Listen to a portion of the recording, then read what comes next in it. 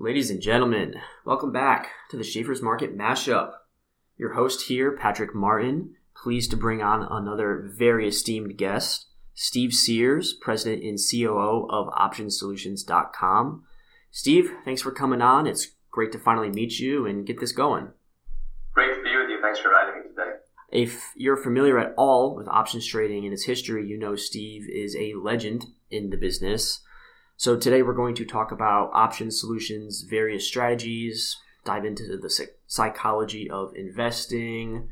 I've heard Steve's got some stories he can regale me with, and we're going to try to tie it all together with some current market events going on.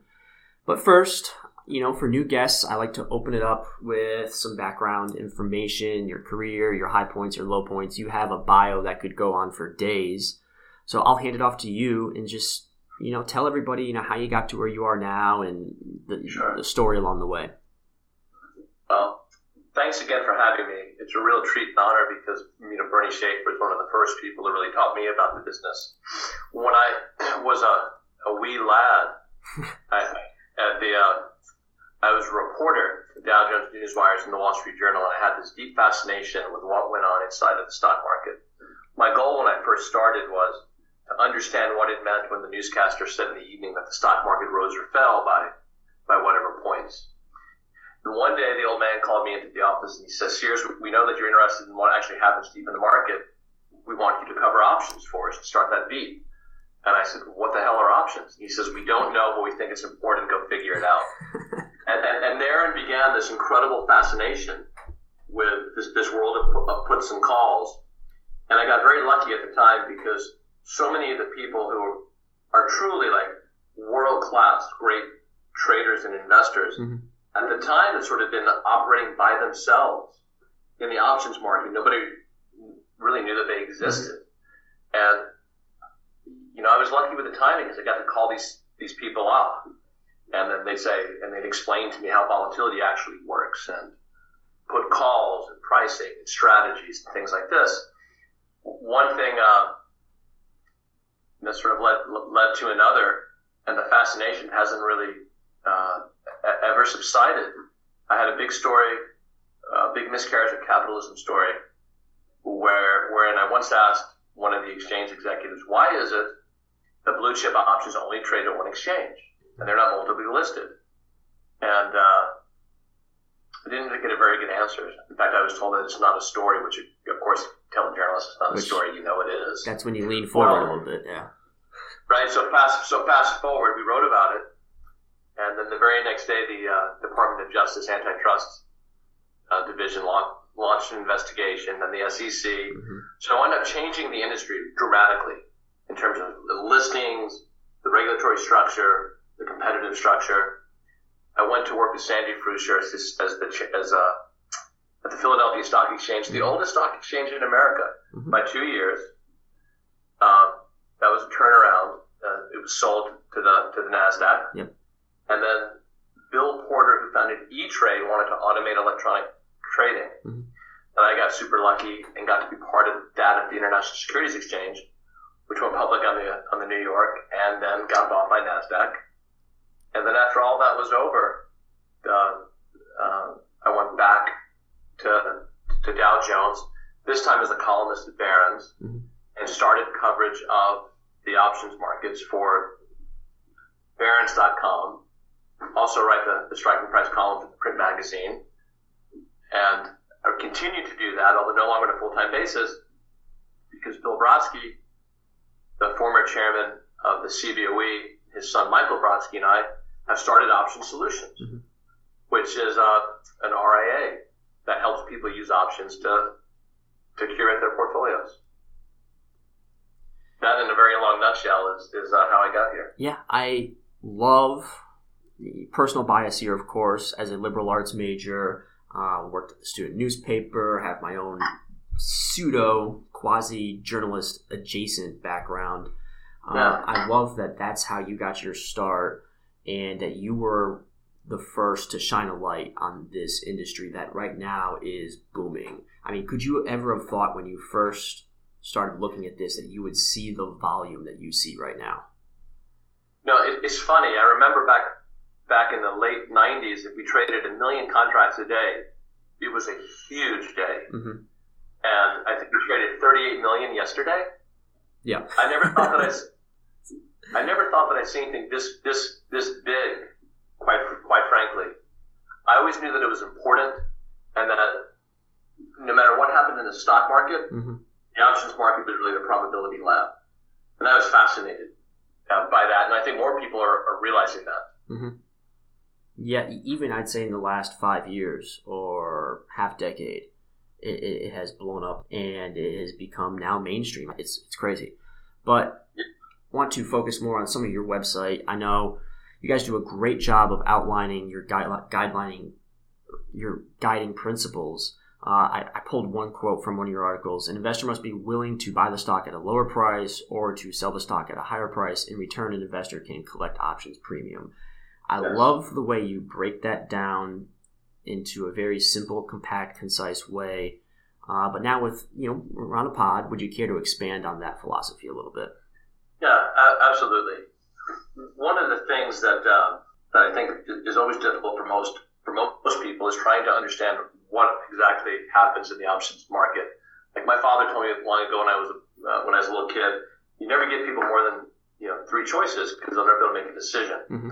Well, in the options market, we have many different decisions to make, but there are 4 fundamental objectives that all investors have, regardless of how they choose to enter the financial markets. Mm-hmm. Most people want to buy below the market, they want to sell above the market, they want to reduce risk, and they want to generate income. And what I found in my experience is that when you speak to people through those 4 key facts, mm-hmm. it helps them to make sense of the options market, which for a variety of reasons, none of them good, remains shrouded in complexities. A lot of what you discuss, I wouldn't say necessarily it's a conservative strategy, but it is proactive in embracing certain principles. Those 4 pillars. What specific sectors and stocks does that apply to in this current investing climate? Yeah, that's the great question. There's mm-hmm. no New Yorker cartoon we have in the office that shows this guy sidling up to a bar and speaking to a couple, and he says, "Sometimes I sell puts and sometimes I sell calls. It's a full life." And at this juncture in the market, it honestly depends on where you are situated. Mm-hmm. Rather than trying to prescribe or suggest one strategy, what you see is that there's almost a shifting or a segmenting in the demographics. So if you were to take, let's call like the millennial Reddit crowd, incredibly, this group is oftentimes buyers of call options. Why? Because they use call options to rent exposure to stocks, and they're playing these sort of moves. And then if you get up to an older demographic, people in retirement trying to generate income, you often see them selling call options to generate that income. We call that the income a conditional dividend. What's the condition of the dividend? Like you got to be willing to sell the stock higher, or if you do the put, the condition is you got to be willing to buy it lower. And then sort of what happens in between all of that? Well, all kinds of different things. Like people will use strategies to hedge events. They will use calls as proxies into events. They'll use long calls if they're concerned that the stock market is too high or their stock prices are run too far too fast. Why? Because an option controls the stock, but for a lot less money. Mm-hmm. But if I had to if you force me into a corner and say like what are the key strategies you see, I'm seeing tons of call buying in ways that defy everything that we were taught, which is that you almost always want to be a seller of options. You want to collect you want to collect the premium. The millennial generation, the Reddit traders, don't see that, and that's new. And then you're seeing put selling has been a massive strategy during this bull market over the past, really since I'd say 2009, 2010. Even prior to that, of course, but that's become a mainstay. And then the old simple overwrite. I'm long the stock, I'm short a call. That's become huge too. And I see those basically as the 3 of the main strategies constantly at play. Whereas before you might just see one-way, what we call one-way paper, or everyone doing the same thing. Now it's much more diverse for reasons of demographics and need. But do you see that demographic shifting in any other particular direction in the next, 5 to 10 years? Or do you see millennials in the Reddit crowd becoming somehow maybe a little more savvy to some of these strategies like the selling of premium that you've talked about? I think so. I think my prediction would be that going forward, you're going to see options will be increasingly used by people in retirement to generate income. Mm-hmm. And I think that's going to be a huge zeitgeist moment for the options market. If you look at people who are just starting out their financial journeys, I think you're going to see there that they too are going to evolve, because what happens is people start out small and they make mistakes, and when you're just at the outset of your career, you don't really have that much money. Most people don't have that much money to begin with. Mm-hmm. So they do things that might be outsized risk, but they're punch really, and they're learning what I call that Karate Kid, like wax on, wax off type stuff. And then as they get a little bit bigger of a nest egg, or their trading accounts increase in volume, then you tend to sort of see an interest in more sophisticated or even nuanced strategies. And if you were to ask me, I would think that in 10 years that this market is going to be bigger and it's going to be much more proactive and perhaps less reactive. I think people are getting more strategic. I think that dips into a little bit of the psychology of investing that I want to talk about.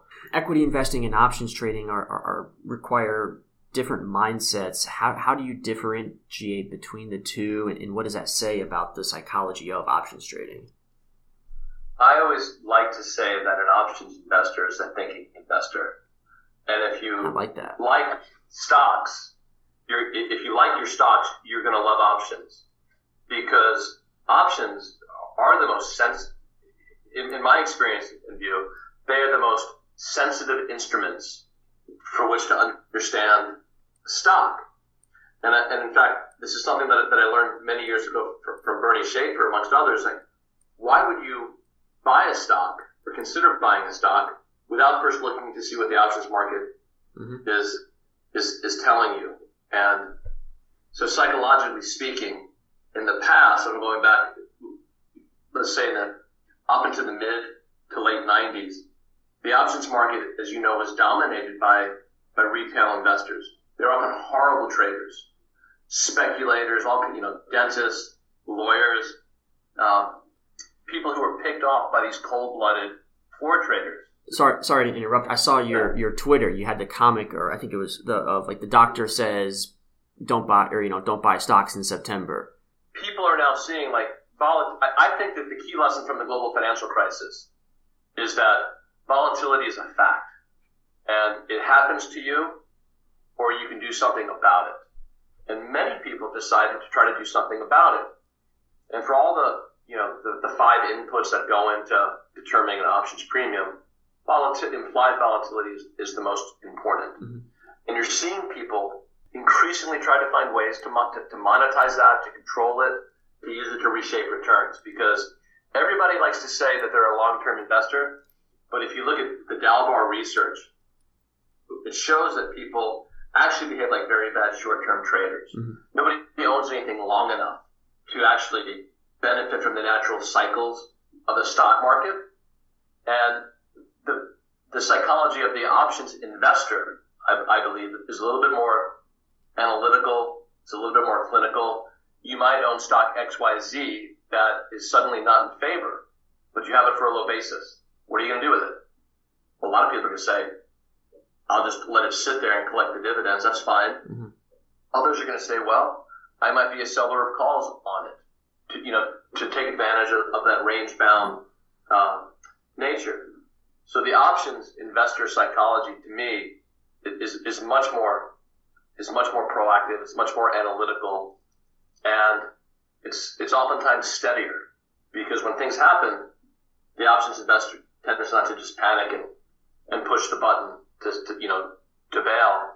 And in fact, what we know is that when we see a big increase in hedging, as we have in recent weeks in the index markets, it tends to be have a calming effect on the stocks. And if we look today, the markets are up at they continue to dance around record highs. And I think that is evidence that the options investor psychologically is a little bit hardier and more robust than is generally understood or appreciated. Yeah, it's very well said. And circling back to what you said about implied volatility, I think options traders have that wrangled, and they have a stronger grasp on that. As a journalist, how does one go about proliferating implied volatility to a broader market so we can attract more, basically educate an audience that wants to learn about the options market? I'll tell you, when I started out many years ago, I was struck by the fact that there was no central barometer of the options market. And that at the time there were 5 exchanges. I think today there's 17 or more. And it occurred to me that what was needed was a Dow Jones Industrial Average for the options market. And thus I seized upon the CBOE Volatility Index, or VIX. He named it the fear gauge. The CBOE hated it. And it's since morphed into a tradable index, not just a tracking index. But I think in terms of education, the thing that we can all do is actually just have some serious, honest dialogue about what it is and what it is not, and not over-intellectualize it. Like, in many ways, the VIX has become financial silly putty. People talk about it as if they're, with a passion one might feel for their children or their spouses. But really, all it is a barometer of, either fear or greed, and I'm simplifying it a little bit, but like, there's an old ditty that we have, like, when the VIX is low, it's time to go. When the VIX is high, it's time to buy. Now, when the VIX is markedly higher, and 19 is basically the long-term average, it tends to be an indication of massive fear in the market. And when it's low, it can be an indication of complacency, but it could also mean that options premiums, i.e. put and calls, are not trading with fear and greed premiums. And it was your Bernie Schaefer who really introduced me to the contrarian mindset, which I think is so helpful when thinking about volatility, and then about options, and then about investing. And it was the great Humphrey Neal who said, and Bernie would quote this, that the public is right on the trend, but wrong on both ends. And so I think using VIX as sort of the divining rod or the volatility compass is a great first step that anybody can take. And if you study it and seek to understand just the fear gauge, the tracking, the non-trading index, that you're going to have quite an advantage over everybody else. You can have another piece of data, another piece of the puzzle that other people will not necessarily have, and that'll make you a better stock investor over time. Wholeheartedly agree, and at least on our digital content side, we try to bring the VIX up every possible chance we can get in our daily newsletters. And this isn't even meant to promote it. It's just meant to show that, like, that's the added tool that I think anyone just scanning a little piece of, okay, VIX is, lowest close since July, or, 3 straight weekly losses. You just kind of slowly feed them that piecemeal, and they will start to grow comfortable with it. But I'm glad you brought up the fear gauge stuff. So that has been, if you Google our site and type in fear gauge, you'll get just countless ones, because that's how we refer to it. So when I found out that you were the one that penned that, I needed to hear a little bit more of that. So give me some context behind, I guess you're the father of the fear gauge, or the fun uncle. I don't know how to. I call myself VIX's uncle. I think Bob Whaley is the father, the Vanderbilt now Duke professor. He actually came up with it. And necessity is truly the mother of invention. I just seized upon it. I needed a device to tell the story. And that was the one that I chose. And the crazy thing is, back when I started to do it, if the column in the paper ever began, the CBOE Volatility Index, rose while stock prices fell, it was almost an inside joke that there was nothing going on. Yeah. because it's behaving the way that it should. And it's been fascinating to me to sort of see how it's morphed into some sort of, there are people who technically analyze, VIX movements and things like that. I pay a lot of attention to it insofar as on my machine, which I'm looking at now, I'll track the Dow, S&P 500 futures, S&P 500 cash, SPY, NASDAQ futures, NASDAQ cash, SKU, and then I get down to the VIX. And I use VIX still as a very broad barometer of premium. And the way that I think about premium, if the VIX is like a tree, the way I think about, the shade cast from that tree is there a fear or a greed premium in the puts and calls? We all know that VIX's long-term average is 19, and so if VIX is trading at 1555 as it is now, looking like it could go lower to 1410, to me, the message there is that stocks are expensive, at relative levels, but options volatility is not. And if you have that sort of analytical options mindset that I know so many people have, that informs your strategy.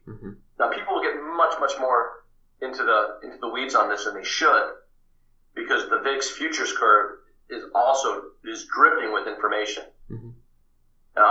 I've had SIBO guests on that we have unpacked the VIX curve and how you really have to, like you said, dive into the weeds to find an opportunity there. But if you want to go down that deeper, more quantitative, wonkier route, it's there.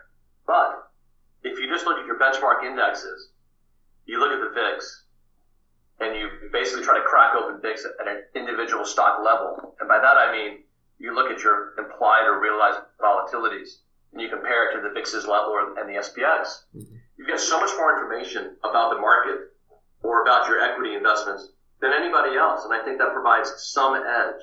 It used to be an extreme edge over other people, but as you pointed out earlier, the trading volumes have exploded, and what we're talking about becomes a poorly kept secret, but a secret nonetheless. Yep. If you don't know it. So we've danced around the topic about risk appetites now, and especially as it pertains to volatility. But you've got the three notable talking points right now being, the supply chain nightmare, energy prices, and inflation.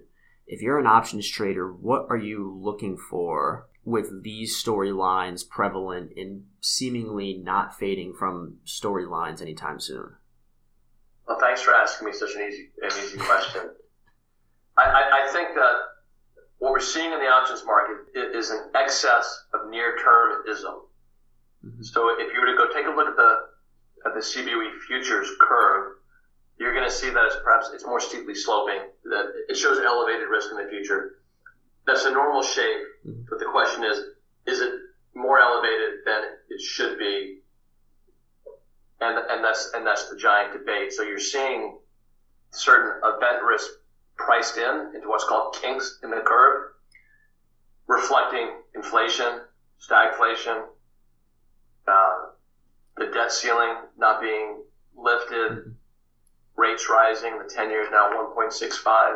These are being dealt with oftentimes in the options markets by focusing on weekly options. So if there are 252 trading days in a year, what you're seeing now is most people have gone, I won't say most, many people have gone from expressing views 3 months out into the future, where there's this often perfect mix of volatility and liquidity, premium, and they're bringing it in much, much closer. So you're seeing a lot of stuff occurring in 1 to 2 weeks segments.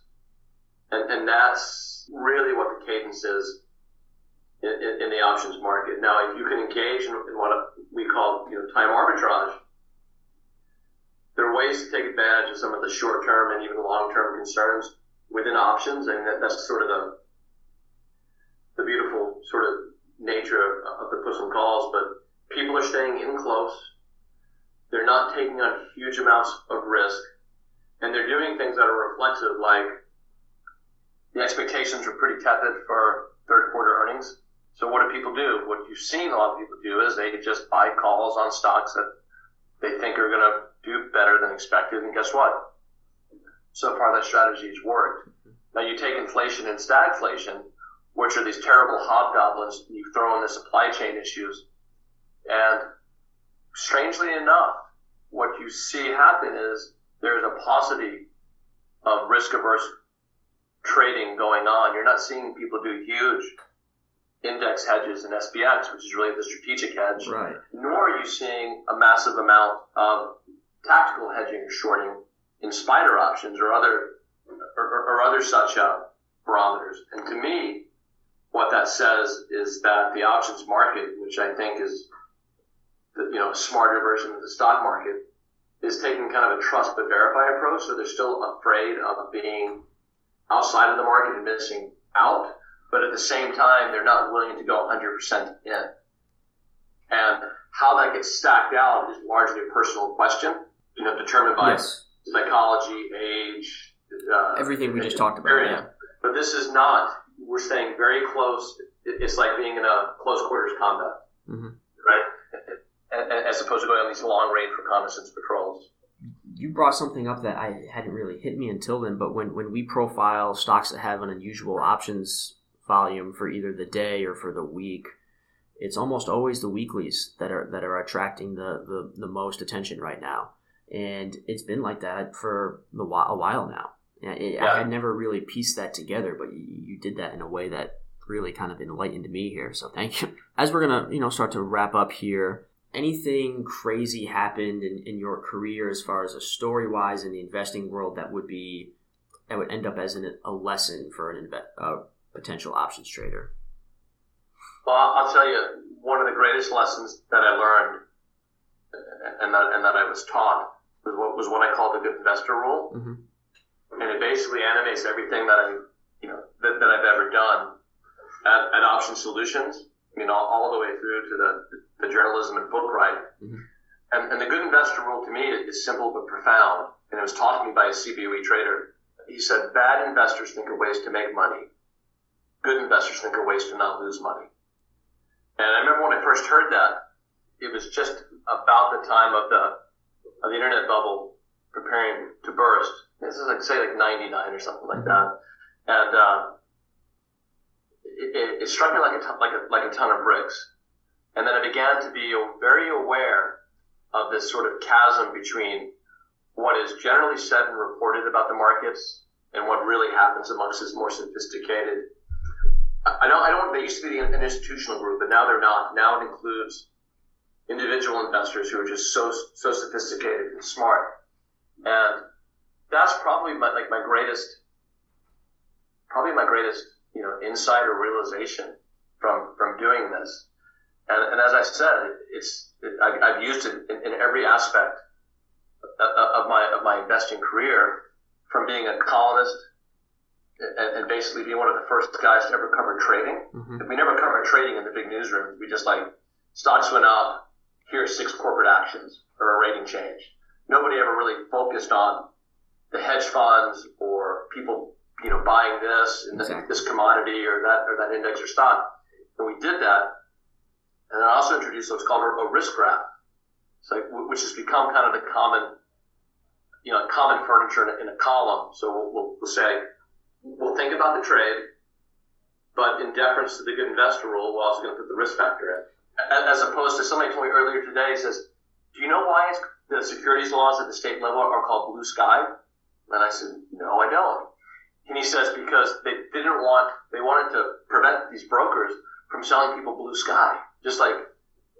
And that good investor rule has been a really, really good, meaningful sort of companion for me.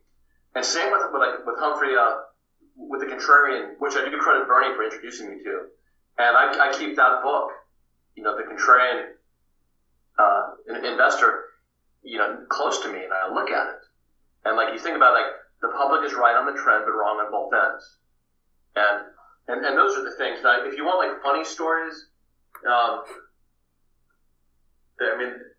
we could go on for hours. One of the things that was so great about open outcry trading were the people. And what I loved about all of the exchange trading floors is that they reminded me of everything that was great about America.